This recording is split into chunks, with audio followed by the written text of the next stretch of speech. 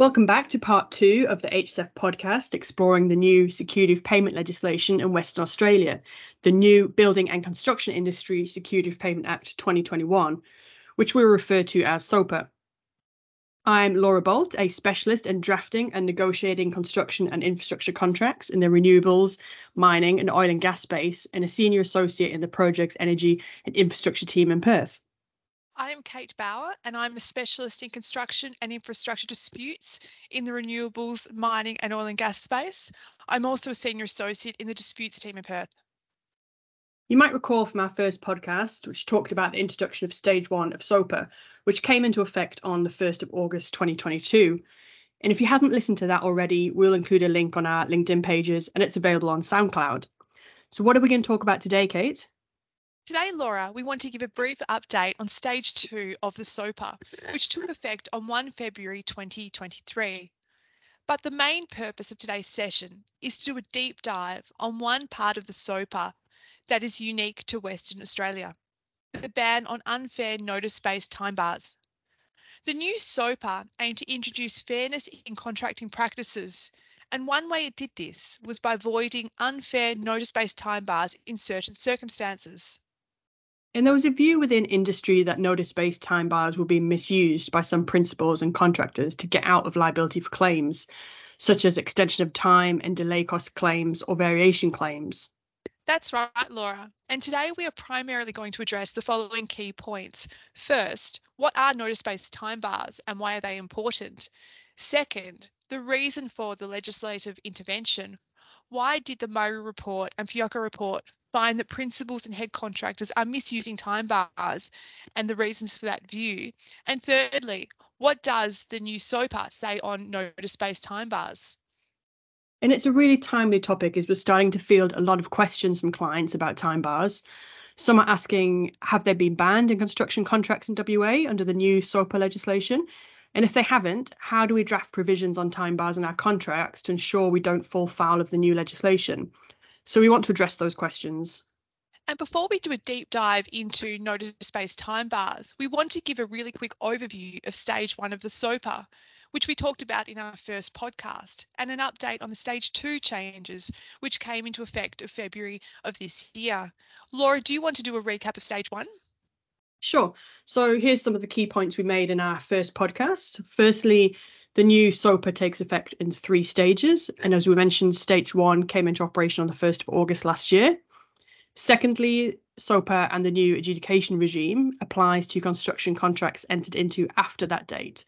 But for construction contracts entered into prior to the 1st of August 2022, the Construction Contracts Act still applies. And thirdly, one of the key changes brought in under the SOPA is the new statutory payment claim regime. And the other significant change is the requirement to issue a payment schedule in response to a statutory payment claim. We also ran through some interesting case studies. And a lot has happened since our last podcast, hasn't it, Kate? That's right, Laura. Since our last podcast, Stage 2 of the SOPA Act came into effect on 1 February 2023. Broadly speaking, there are 4 significant changes that came into effect under Stage 2. Firstly, under the new SOPA, it is an offence to threaten or intimidate claimants or persons entitled to make a payment claim, and a penalty of $50,000 applies. So, for example, if a principal of an EPC contract says to a contractor, if you make a payment claim under the SOPA, I will make sure you are blacklisted from tendering on any further contracts in the industry, that could constitute a threat for the purposes of the SOPA. And secondly, there is a requirement to provide a minimum of 5 business days notice before having recourse to performance security, including bank guarantees and retention monies. This is a significant change. What are the other significant changes, Laura?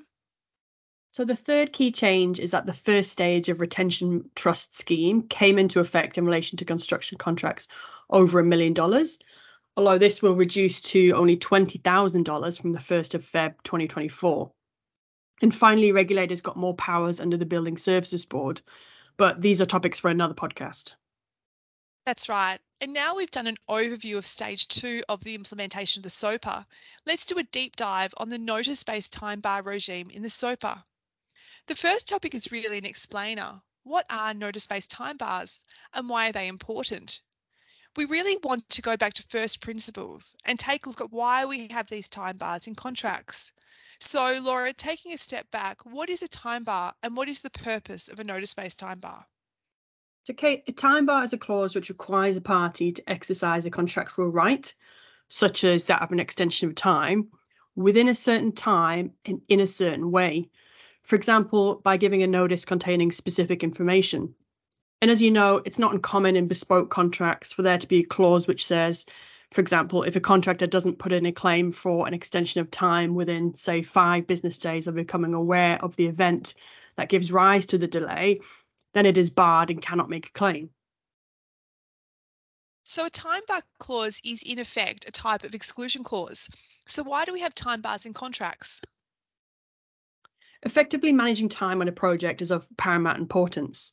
The notice-based time bar is one valuable tool that emerged over time to aid with this pursuit by establishing clear and specific time limits within which certain actions or claims must be initiated or communicated. It's important to emphasise that it was also introduced to give a principal or a superintendent the opportunity to investigate the claim or reason for the claim to quickly manage events in real time and using contemporaneous project records where possible. For example, if a principal received notice of a potential variation, the principal could ask the contractor to not carry out that work. Or if a head contractor received notice of an extension of time claim, it could take action to mitigate the delay or ask the contractor to accelerate or resequence the works to ensure that it achieved the required completion date. And that's right, Laura. It's not a new concept. And that is because these notice-based time bars do have a helpful purpose. The concept behind a notice-based time bar revolves around providing a project owner with a clear overview of the program or schedule, both present and in the immediate future.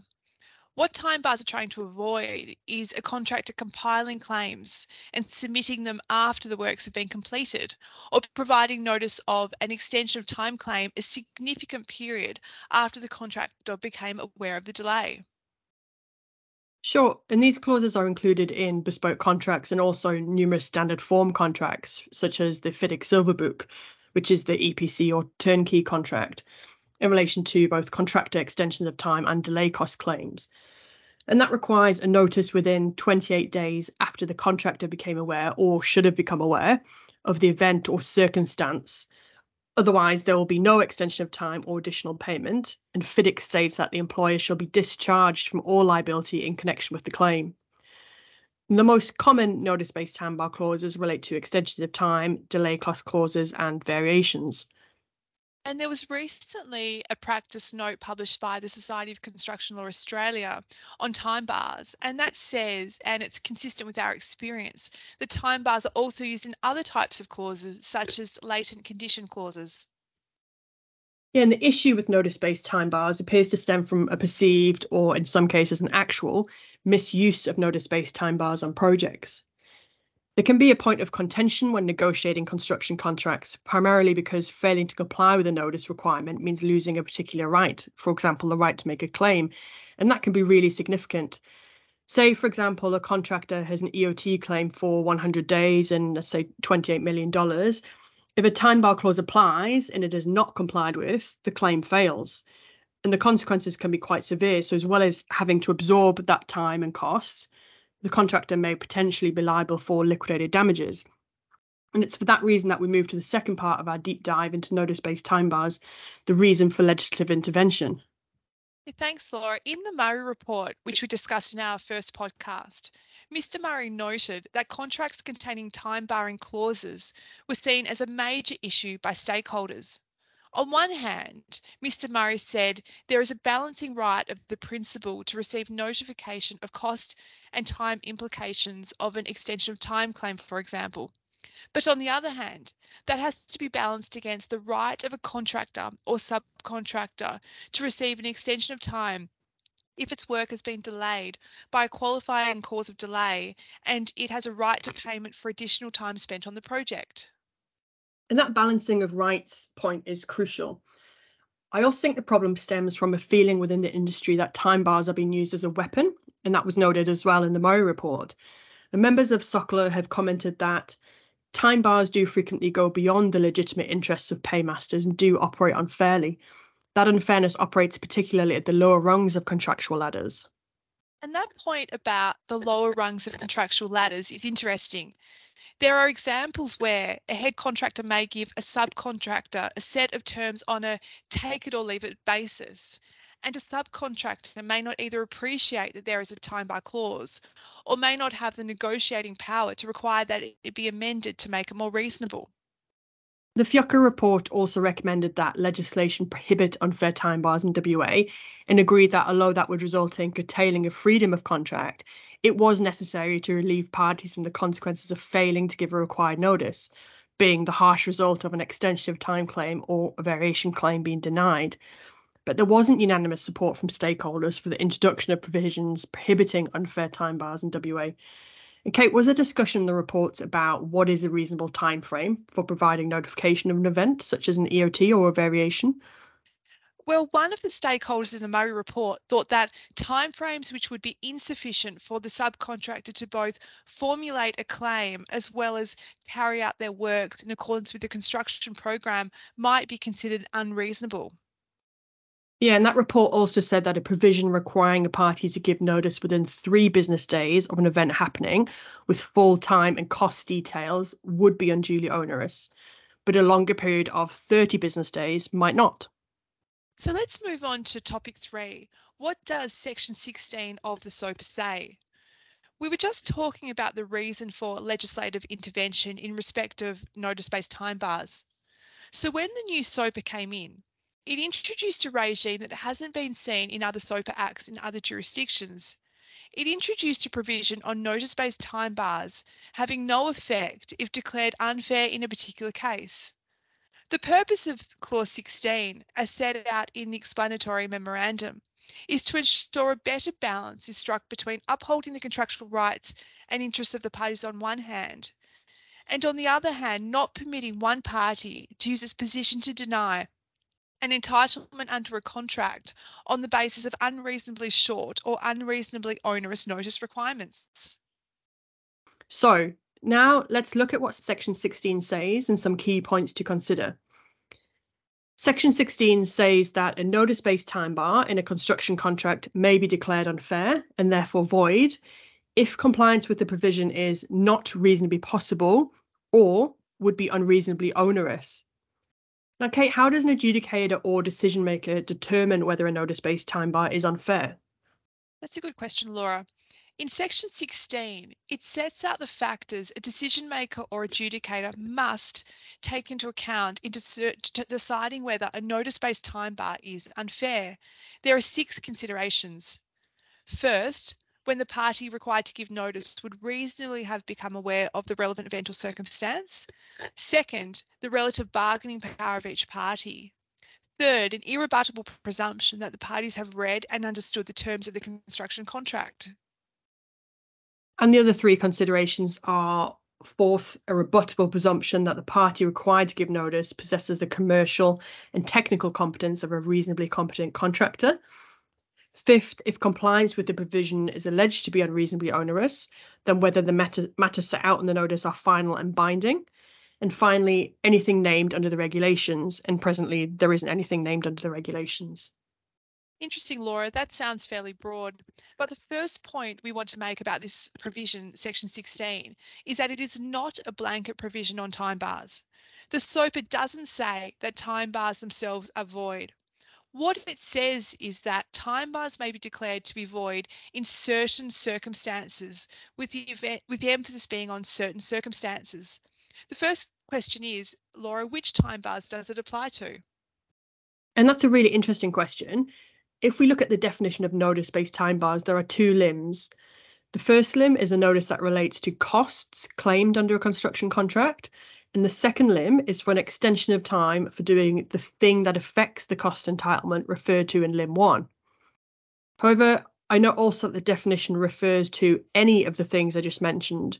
So it could be limb 1 only, i.e. costs only, or both of those 2 limbs, so costs and time. So that would apply to a time bar in a variation clause, a time bar for an EOT claim where the claim also included a claim for delay costs and latent conditions and so on. But are there any time bars you think it might not apply to, Laura? So it's arguable that it might not apply to, say, a force majeure clause where a contractor is entitled to an extension of time only, but no costs. So that's the second point that we want to make. It doesn't apply to all time bars. Interesting, Laura. That sounds fairly broad. But the first point we want to make about this provision is that it is not a blanket prohibition on time bars. The SOPA doesn't say that time bars themselves are void. What it says is that time bars may be declared to be void in certain circumstances, with the emphasis being on certain circumstances. The first question, Laura, is which time bars does it apply to? That's right. And one thing we do know is factors a decision maker can't consider in determining whether a time bar is deemed unfair in particular circumstances. And this is the third point we want to make. The Act says that a decision maker can't take into account any provision of a related contract or things that happened under any related contract. So how might that work in practice? Well, say, for example, a principal and a contractor were parties to a number of project agreements. There could be a construction contract, a power purchase agreement, and various financing documents. In determining whether a notice-based time bar clause under the construction contract is unfair, a decision maker could not take into consideration the provisions of the other project agreements, such as the PPA or the financing documents. Do we have much guidance about what a decision maker can take into consideration? It's a good point, Kate, but we don't yet. At present, all we know is the factors that a decision maker could take into consideration, which we've already mentioned. But we also don't know the weight that a decision maker will apply to each consideration. And that's the fourth point that we want to make. And the best way to explain the factors would be to use a case study. So what is our case study today, Laura? So this time we have head contractor, Pty Limited, who is a sophisticated tier 1 contractor with in-house legal, commercial and technical teams. And it is contracting with small subcontractor Pty Limited in the suburbs. And this subcontractor is relatively unsophisticated, small, and was given the contract by Head Contractor Co. on a take it or leave it basis. What does the time bar clause in this contract say, Kate? It says that within 2 business days of becoming aware of a possible delay, small subcontractor Pty Limited needs to provide a notification of a delay. It then needs to make a full extension of time claim within a further 5 business days of becoming so aware. And the full extension of time claim needs to include delay to the critical path, amounts of delay damages that will be incurred, and the steps small subcontractor Pty Limited will take to mitigate. If small subcontractor Pty Limited doesn't give the notices on time, it will be time barred from making an extension of time claim. And let's assume that small subcontractor suffers a delay due to inclement weather, which under the contract would give it grounds to claim an extension of time. However, small subcontractor is delayed in issuing its notice of delay by 2 weeks and doesn't actually submit the claim until 2 weeks after that, and so it's out of time. What happens if small subcontractor tried to challenge the notice-based time bar as unfair and unreasonably onerous? What factors would a decision maker look at in determining whether to declare the time bar provision unfair or not? Well, the decision maker must look at all of the factors listed, one of which is the relative bargaining power of each party in entering the contract. In the explanatory memorandum, it states that often unreasonably short notice-based time bars with no real commercial purpose are presented on a take-it-or-leave-it basis and operate to the detriment of contractors, particularly subcontractors who lack the bargaining power to negotiate their inclusion.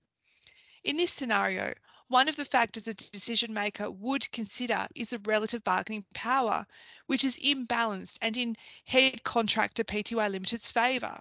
Are there any other relevant factors, Laura? So another one of the factors is if compliance with the provision is alleged to be unreasonably onerous, whether the matters set out in the notice are final and binding.